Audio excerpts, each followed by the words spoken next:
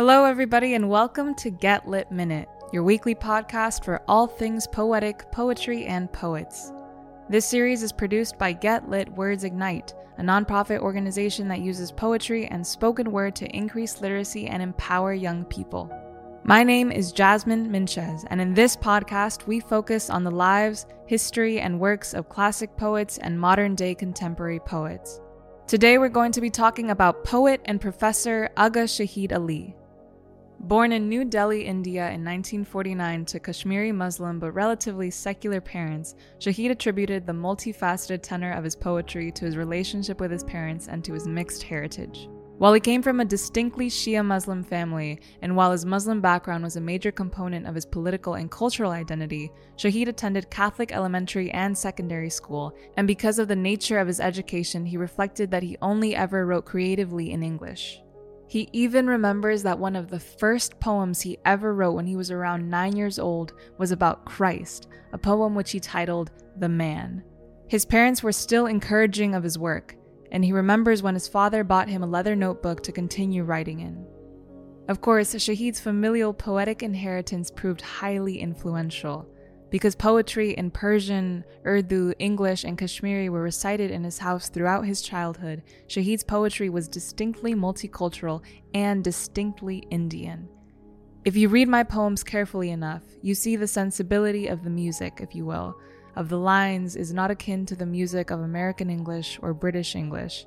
I think one should be able to detect the music of Urdu, the Urdu language behind my English, he said in an interview with the Cafe Review. Much of Shahid's work dealt with the emotional conditions of exile, a resonant term he chose carefully because it signifies an involuntary displacement. In one sense, this theme reflects Shahid's exile from his own ancestral languages in his work. More literally, however, Shahid wrote about his family's homesickness and his father's nostalgia for his childhood.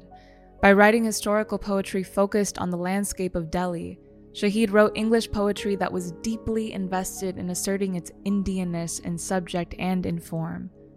For instance, Shahid was a noted writer of ghazals and wrote an entire collection titled Call Me Ishmael Tonight. And are you ready? Because this is his long list of a brag sheet. Affiliated with the School of New Formalism, he wrote 9 collections of poetry, a book of literary criticism, and a translated collection of Faiz Ahmed Faiz's poetry.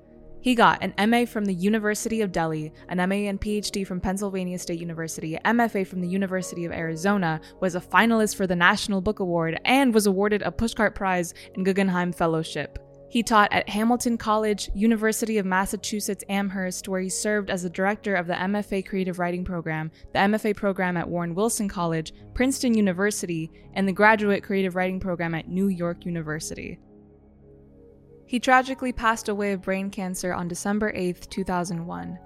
Following his mother's death, also of brain cancer, Shahid reflected in an interview with poets and writers that, "I don't want to dramatize, but sometimes I think that my own cancer started in response to the grief I had that my mother was gone."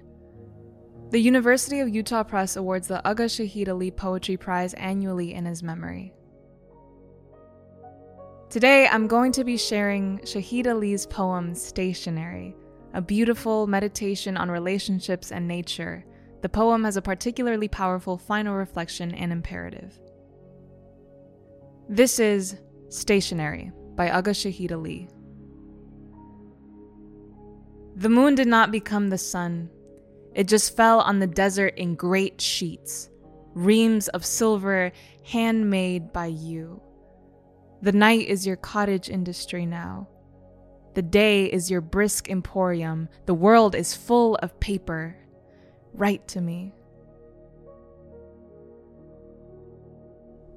So this poem was one that caught my eye when I first skimmed the Get Lit anthology, and I distinctly remember being enthralled by the magical imagery and the way Agha Shahid Ali can write about desolation and make it almost desirable. Shahid witnessed and wrote about what tore Kashmir into 2 separate parcels of land, and when we can see how these narratives of a divided home spilled over into his work, we get to the root of the poet. He sews the pieces back together with each line break, cusping the next line in its hands. This dreamy short piece glosses over the wish to have an ownerless landscape write back to him. This is one of those pieces that can be read over and over with new interpretations each time. Each line packs a movie of meanings, a quote to sit in silence with, or a mantra to take to heart. In Stationery, the act of writing is easily accessible, which may suggest its futility. When we are quick to get comfortable, settling seems easy. In a world full of paper, is the longing to write the same as a world without? Scarcity implores desire, what the market knows as supply and demand, and Shahid writes about how quick we are to get too used to what we have until it's gone. But to be honest, this poem still puzzles me. What I extract from it and say here does not pin down the nostalgia exuded from Shahid's words, and in my trouble decoding what this meant and why I have trouble putting analysis to words, I am reminded of the universal law encompassing this art. Poetry is felt. It is subjective to each person. What I feel is not definitive or limiting, but an open invitation to your own mind's narrative. Thank you guys so much for tuning in with us on all things Agha Shahid Ali. Make sure that you share this podcast with your friends and family members, and we will see you guys next week. Bye!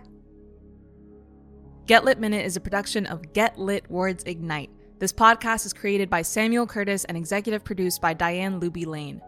The episodes this season were researched and written by Riley Kuda, Mila Frank, Dharma Lemon, Nia Lewis, Sakura Price, and Bridget Yang. Our production manager is Sophia D'Annunzio, Lauren Beebe is our editorial advisor, and our digital editor and engineer is Cyrus Roberts. Special thanks to the entire Get Lit staff and donors who make this work possible, the teachers who use this podcast to educate their students, and to all students of life everywhere for tuning in and spending time with us today. If you want to hear more, check out the rest of our episodes on our website, getlit.org. That is getlit.org. See you there!